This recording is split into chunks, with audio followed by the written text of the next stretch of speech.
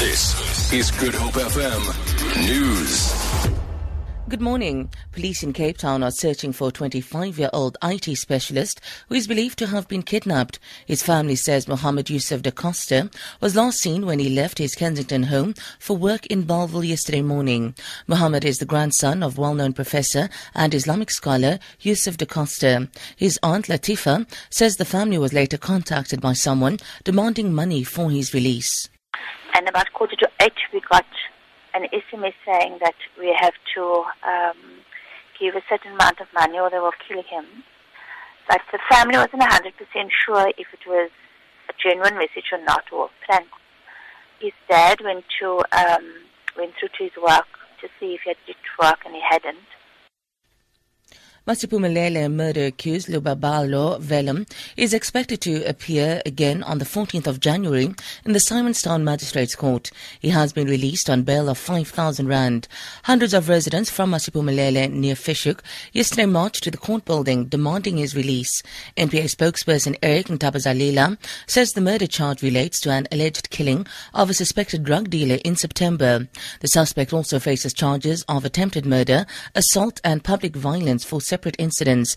Ntabazalila says the state had argued that he kept in custody due to the nature of the crime, but bail was granted. The state put evidence that Lubabalo went to the house of one alleged drug dealer, they knocked at the house at the door. The girlfriend of the alleged drug dealer opened the door and they asked for this man. They dragged him out of the house. They beat him up and he died on the scene. The girlfriend of the victim gave a statement to the police as a witness. 4 officers involved in the alleged execution of a wounded suspect in Krugersdorp on the West Rand have been handed notices of intention to suspend them. Police spokesperson Noholo Kweza says the 4 were handed their notices after their arrests. The 3 men and 1 woman allegedly involved in the incident are being kept at the same Krugersdorp police station where they had served. They allegedly shot and killed Kulekani Mpanza on October 19 while he lay wounded on the pavement.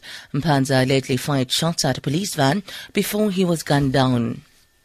The Vatican has arrested a priest and a former employee on suspicion of leaking confidential documents. They were both members of a commission set up by the Pope Francis to help reform church finances. The BBC's James Reynolds reports. The 2 were members of a commission set up by Pope Francis in July 2013 to suggest reforms to the Curia, the bureaucracy of the Catholic Church in the Vatican. Church officials now believe that the 2 passed records of the Commission's private discussions to journalists investigating corruption within the Vatican. One of the journalists, Gianluigi Nuzzi, published a previous set of leaked Vatican documents in 2012 during the papacy of Benedict XVI. Those documents, leaked by Benedict's butler, depicted infighting at the highest levels of the Church. For Good Hope FM News, I'm Sandra Rosenberg.